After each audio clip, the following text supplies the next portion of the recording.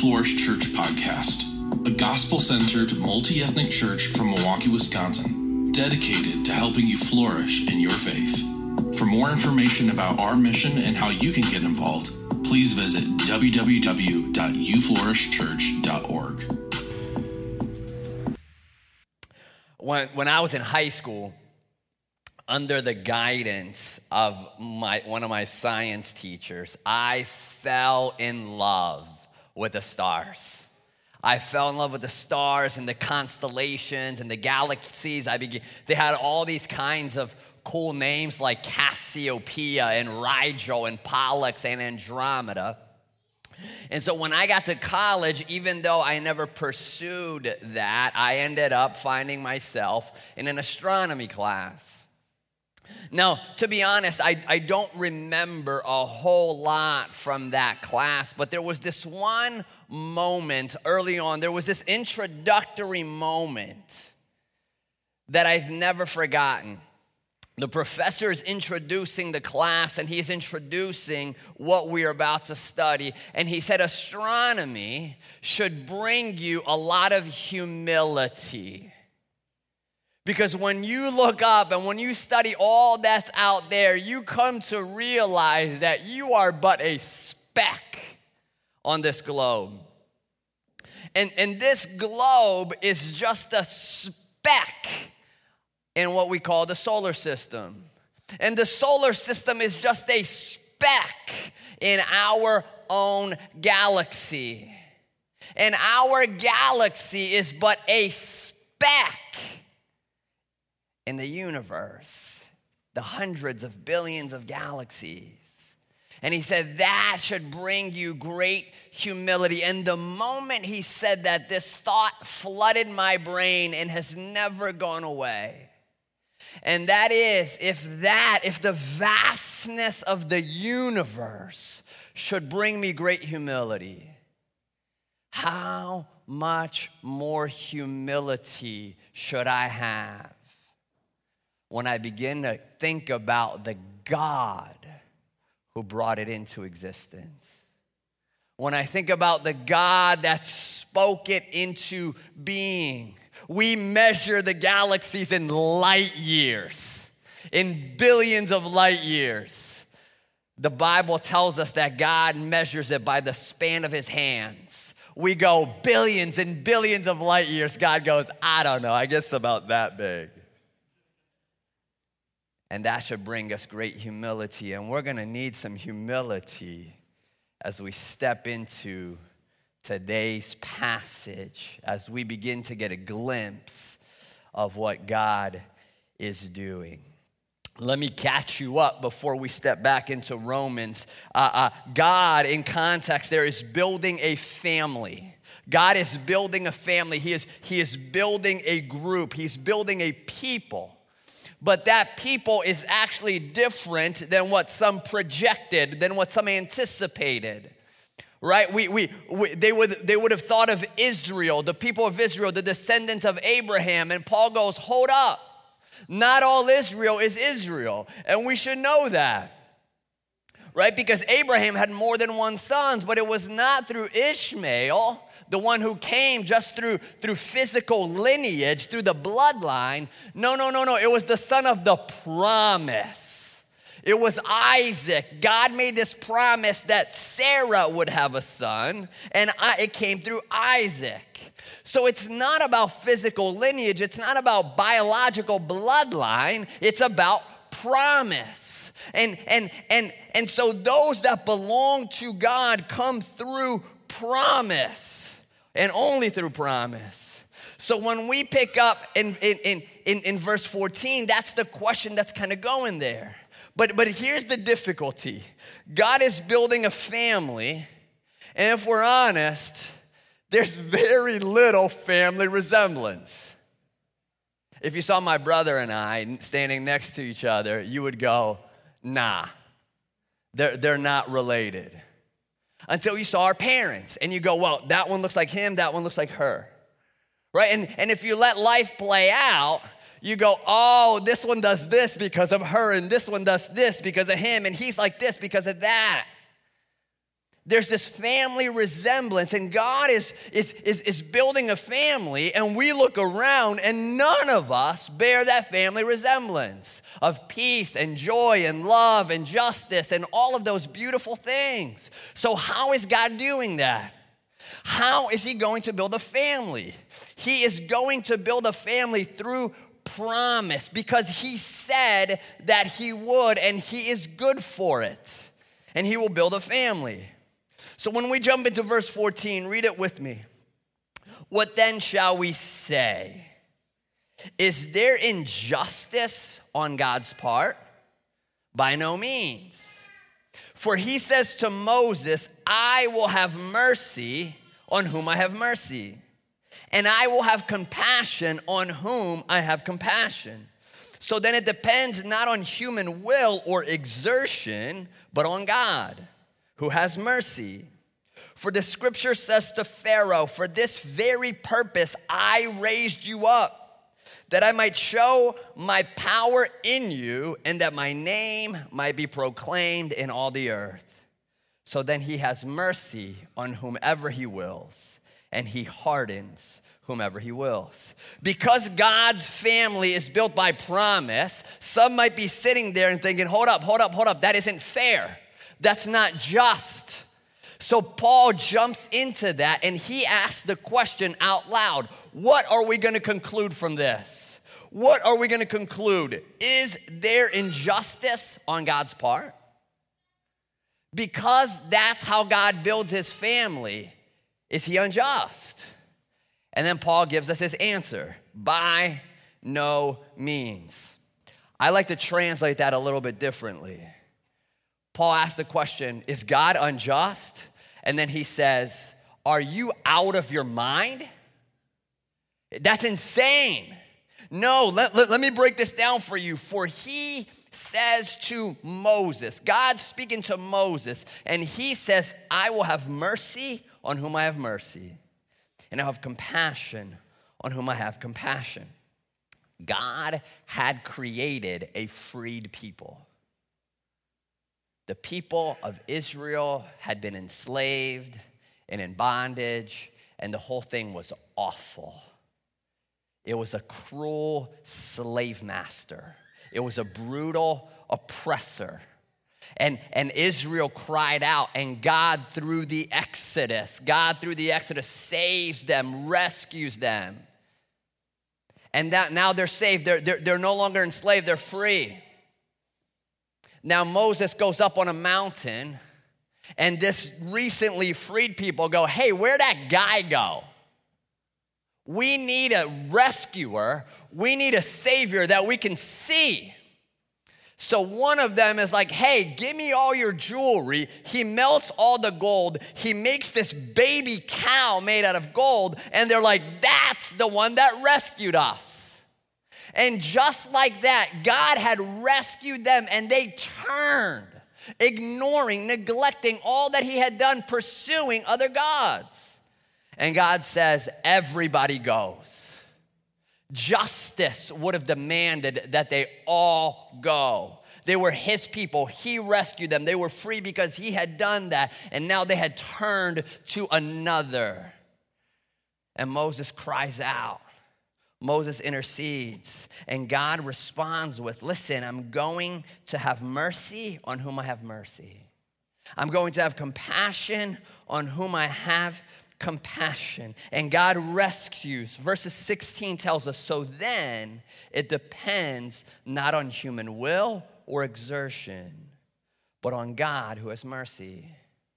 In other words, it's not a human's ability to will this righteousness and bring themselves into the family. Humanity has no power to do this. And Paul is actually following Jesus on this. Paul is actually following the very teachings of Jesus on this. Right? Jesus had been talking to his disciples, and he's trying to explain to them, and he says, listen, it'd actually be easier, right? A camel would have an easier time making his way through the eye of a needle than a rich man would getting into heaven. That brings no comfort to the disciples. Their reaction is, well, who then can be saved? And Jesus replies, humanly speaking, it's impossible. But with God, all things are possible. Salvation belongs to him. In fact, when they're walking to Caesarea Philippi and Jesus is asking the disciples, who do you say that I am? And Peter comes through and he says, you are the Christ, you're the King, you're the anointed one we've been waiting for, you're him. And Jesus says, blessed are you. You did not gather this from humans. This has been revealed to you from the Father in heaven. Salvation comes from God. Salvation comes from God. It is not based on human exertion. It is not based on human will, but on God who has mercy. Now, this is Paul. This is God. This is like peeling the curtain back a little bit and allowing us to see into what is happening in salvation. Now, when we see that, right, when we finally get in there and see what it took to rescue humanity, there are some things in there that get confusing. There's some things there that we don't understand. Because I'm a speck on a globe, that's a speck in a solar system, that's a speck in a galaxy, that's a speck in another galaxy. And God measures that whole thing by saying it's about that big. So when we finally peek into salvation, it's complicated in there. But we know that it does not happen without the mercy and compassion of God. Verse 17, for the scripture says to Pharaoh, for this very purpose I have raised you up, that I might show my power in you, and that my name may be proclaimed in all the earth. Right? God says to Pharaoh, this is the reason I have raised you up. Now, I like sports. I like especially soccer and basketball.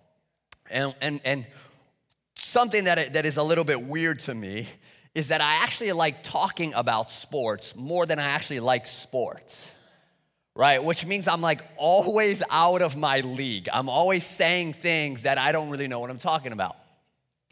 And one of my favorite things to talk about is what they call the GOAT debate, right? Like, who's the greatest of all time? Who are the top 5? Who are the top 10? And there's this thing that always happens, and this happens in basketball, this happens in soccer, is this. People that played a long time ago get discredited, right? They go, oh, the competition wasn't as good back then, right? They weren't as tough. They weren't all these things. The defenses weren't as good, right? And as soon as somebody says that, my thought is like, well, what did you want? Do you want them to time travel? Like, is that something that is necessary for somebody to be the greatest of all time? That they travel throughout time to find the best competition? Right? This Pelé in soccer, Bill Russell in basketball, they say the competition wasn't as good. And I go, what did you want them to do? Did you want them to go to the opposing team's training and help them get stronger, help them get smarter, help them have better tactics so that your competition could be better? Is that what you want? That's literally what God did against Pharaoh. Pharaoh, the oppressor, the great oppressor, the ones in charge, thinking he got to his position of power all on his own. And God says, you think that's what happened? No. I elevated you. I made the competition stronger. I made my enemy more powerful in order that the entirety of the world would be able to see what I can do.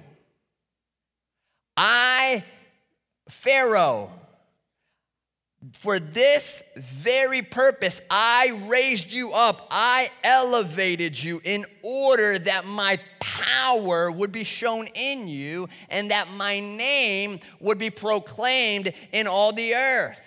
God is in sovereign control over all that is happening. And if you're sitting there at that time, you go, I don't understand what is going on. Meanwhile, God is behind the scenes doing things that are beyond our human comprehension for our salvation.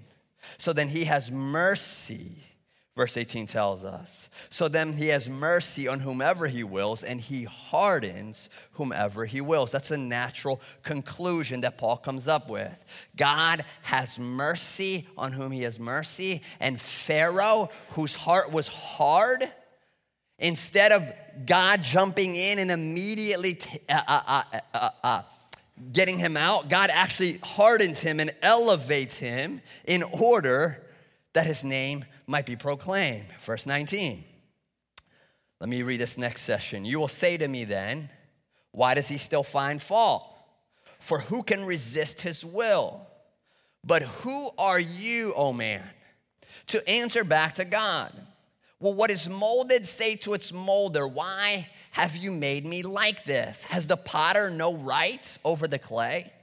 To make out of the same lump one vessel for honorable use and another for dishonorable use? What if God, desiring to show his wrath and to make known his power, has endured with much patience vessels of wrath prepared for destruction, in order to make known the riches of his glory for vessels of mercy, which he has prepared beforehand for glory, even us whom he has called, not from the Jews only, but also from the Gentiles. As indeed he says in Hosea, those who are not my people, I will call my people. And her who was not beloved, I will call beloved. And in the very place where it was said to them, you are not my people, there they will be called sons of the living God. And Isaiah cries out concerning Israel, though the number of the sons of Israel be as the sand of the sea, only a remnant of them will be saved. For the Lord will carry out his sentence upon the earth fully and without delay. And as Isaiah predicted, if the Lord of hosts had not left us offspring, we would have been like Sodom and become like Gomorrah. We're at a place where we come to understand that God operates out of his mercy. That God operates out of his mercy, where justice would have demanded complete annihilation of the people. God's mercy stepped in. But his mercy comes in strong, which leads to the conclusion, well, maybe is he still just? Verse 19 then asks this question directly. You will say to me then, why does he still find fault? For who can resist his will? Who can resist his will? But when we're reading this, we got to go all the way back to the beginning of Romans to realize why God's wrath showed up. Right? The wrath of God, more on this in a minute. But the wrath of God shows up because humanity is pressing down against who God is. His wrath is revealed because humans suppress truth. We suppress the image of God in us. We suppress the image of God in others. We violate each other. We hurt each other. And God's wrath comes out towards that. Is God, the ultimate judge, not going to judge? Verse 20, but who are you, O man, to answer back to God? Will what is molded say to its molder, why have you made me like this? And all of a sudden, we get this like microscopic book of Job, right? Job had all of these questions. Job thought he was wronged. Job thought, hey, God, like, can there be a mediator between me and God so that we can work this out? I didn't do anything wrong. And God at the end of the book says, well, hold up. Fault finder, you want to contend? Let me ask you some questions. Where were you? Where were you when I laid down the foundations of the earth? Tell me if you understand. Did you put the strength in the horse? Was that you? Are you the one that says to the waters, come up to here but no further? Is that you? And here we get a little bit of that. And Paul is saying, who are you, mere mortal? Who are you with blood-stained hands to come to God and answer back to him? Will the molded say to its molder, we got this talking clay, why did you make me like this? God, I didn't want to be a mug. I wanted to be a vase. Not a vase, a vase. Why you make me a mug? People keep pouring hot stuff into me. I wanted to hold flowers. Again, Paul is pulling that curtain back on salvation. Has the potter no right over the clay to make out of the same lump one vessel for honorable use and another for dishonorable use? Does he not have the authority? God's questions, God's motives are being questioned. Verse 22. What if God, desiring to show his wrath and to make his power known, has endured with much patience vessels of wrath prepared for destruction? What if God, desiring to show his wrath? Now I want to talk to you about wrath a little bit, because wrath is one of those words we get a little bit uncomfortable with, right? We use the word wrath for like the toddler that hasn't gotten his way in something, and now he's just throwing things. He's inconsolable. He's raging. Or we think about the adult who's driving, and life is piling up on him, and now he can't stand it anymore. And the slightest thing makes him go off and he explodes. That's how we view wrath. But God is not like us. God is not like us. So what does it mean when we talk about the wrath of God? Well, it means this: God is absolutely just. His justice is perfect. There's nothing missing from his justice. His fuel gauge for justice is always on full. It never dips even a little bit under full. He's always been that way. He is that way. He will always be that way. He's always just. And God is love. Right? So God is just not a perfect judge who's just. He's also love. He deeply loves those whom he created. Again, his fuel gauge is always on full. His love never dips under that. Now, what happens when you combine those two? And in God, justice and love walk hand in hand. They don't ever fight. They don't ever compete against each other. God is always love, and he's always just.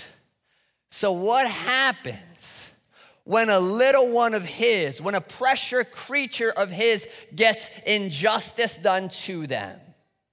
What happens when there's murder? What happens when there's all sorts of abuse? What happens when there's all kinds of betrayal for those whom he loves? He never dips under love. He never dips under justice. So what happens is wrath. He's not okay with injustice happening to his beloved. Those whom he loves, he cannot stand injustices done to them. So his wrath builds up. Now, sometimes where we would be uncomfortable hearing about the wrath of God, it actually is proof that he is perfectly loving. It is proof that he is perfectly just. Right? What if God, desiring to show his wrath, right, so that you would see that he is just and that he is loving, endured with much patience? God comes armed with patience. He comes equipped with patience. patience. And back from Romans 2:4, we know that his patience, the purpose of his patience in my life as yours, is to guide us to repentance. It is to guide us to a place where we turn. Well, what if desiring to show his wrath and make his power known, he endures with much patience vessels of wrath prepared for destruction?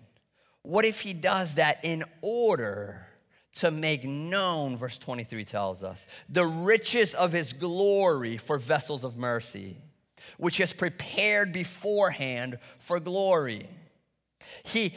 What if this wrath that shows, that portrays, that displays that he is perfectly just, that he is perfectly loving, right? What if he endures with much patience so that those who he has compassion on, those who he has mercy on, would see the riches of their glory? Even us, verse 24 tells us, even us whom he has called, and not from Jews only, but also from Gentiles. As indeed it says in Hosea, those who are not my people, I will call my people. And her who was not beloved, I will call beloved. In the very place where it was said to them, you are not my people, there they will be called sons of the living God. God is building a family. God is putting together a family. But it isn't who you expect. It's not who they expected. It's not who they anticipated. Those that weren't called his people, he said, I'll call them my people. Those for whom the name beloved was not for them, he says, I will call them beloved.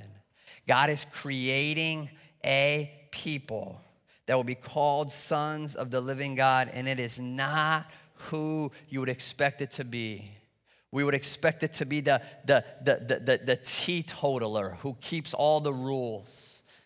But Jesus says to some who come, Jesus, didn't we prophesy in your name? Didn't in your name we perform miracles? And Jesus is going to say, I never knew you. But he says, come on in. He says, come on in to felons, to prostitutes, to the marginalized, to those that society wants no part of. He says, come on in. And Isaiah cries out concerning Israel, though the number of the sons of Israel be as the sand of the sea, only a remnant of them will be saved. And the Lord will carry out his sentence upon the earth fully and without delay. Now listen to verse 29, because it'll help us understand this passage immensely. And as Isaiah predicted, if the Lord of hosts had not left us offspring, we would have become like Sodom. We would have become like Gomorrah. Cities that were completely devastated, pulverized.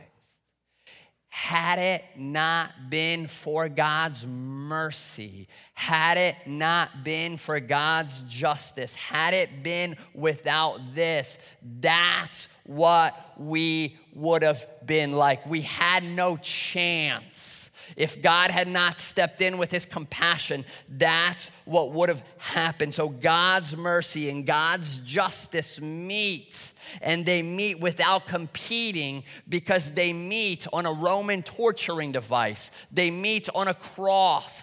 God becomes the fullness and the entirety of our sin. All that we've done wrong, all of our injustices, all of our wickedness, all of the things that are wrong in us, God, who is man, becomes them. He becomes them in its fullness. And he dies a brutal death so that justice is fully served. But he remains merciful. He remains merciful. He remains compassionate, and he rescues those that had no right to be rescued. Verse 30, what shall we say then? That Gentiles who did not pursue righteousness have attained it. That is, a righteousness that is by faith. But that Israel, who pursued a law that would lead to righteousness, did not succeed in reaching that law. Why? Because they didn't pursue it by faith, but as if it were based on works. They have stumbled over the stumbling stone, as it is written, "Behold, I'm laying in Zion a stone of stumbling and a rock of offense, and whoever believes in him will not be put to shame." Listen, I get it. Like the curtain gets peeled back on what salvation's like, on what God is doing behind the scenes, and we see a glimpse of it. And it becomes a passage that's quite difficult to understand. But here's the part that is clear. God is merciful and he is just, and he is building together a family, and you can't predict what it'll look like. And so here's what he says, get this, that those who didn't pursue righteousness, they got it. Well, how did they get it? They got it by faith. They got it by trusting in what God did for them. They put their faith on the gift. God graciously gifted them salvation. But Israel, who pursued a law that would lead to righteousness, did not succeed in that law. Why? Because it did not pursue it by faith, but as if it were based on works. They have stumbled over the stumbling stone. So listen, with all of this stuff, it kind of raises all of these questions, but there's a simplicity to it that we see right here. How do you enter into the family of God? How do you come in to the family of God? He is merciful, he is just. There's all of these things happening behind the scenes. It's hard for us to grasp, but how do you enter? By faith. Right? And those who pursued it in a way outside of faith did not get it. But God graciously gifted. It's a gift, so you receive it. Faith is cupped hands open and waiting. It's the hands of a beggar waiting for the gift to come. And God goes, here's my salvation. But they've stumbled over the stumbling stone, as it is written, "Behold, I'm laying in Zion a stone of stumbling and a rock of offense, and whoever believes in him will not be put to shame."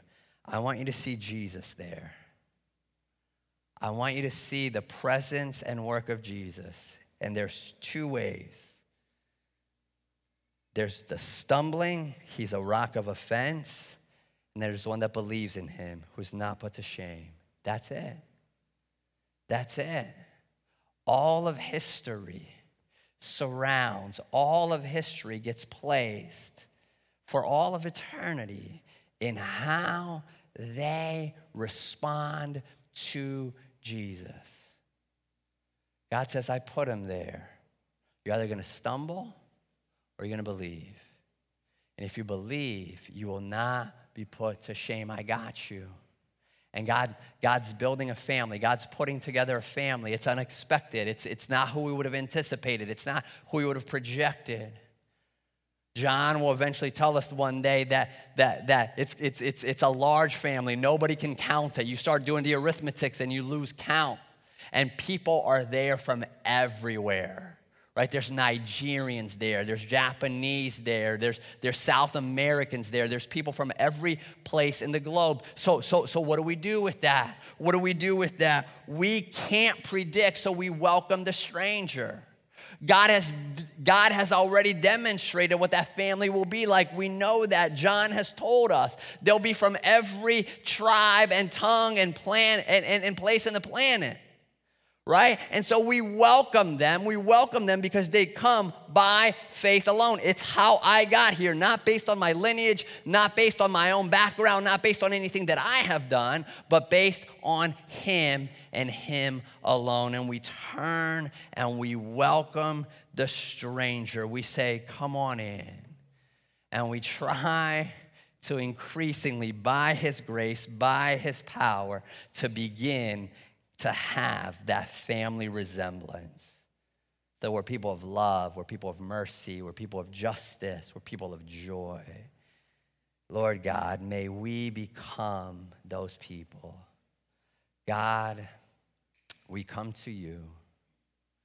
Lord, we burst into your throne room. God, Lord, we look at this passage, Lord, notoriously difficult to comprehend.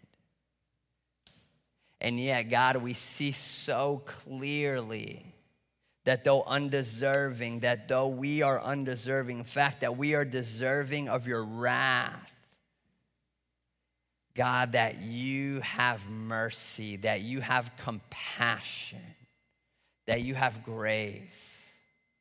Lord, that you remain just. Lord, you took the fullness of our sins and you died in our place. You remain just, and yet you're the one who declares us righteous. God, we love you. We trust you. God, and I entrust each person here into your hands. God, no matter where they are, no matter what difficulty they are going through, Lord, may they see that those who once were called not his people, are now his people. Lord, we love you and trust you. In your holy name, amen.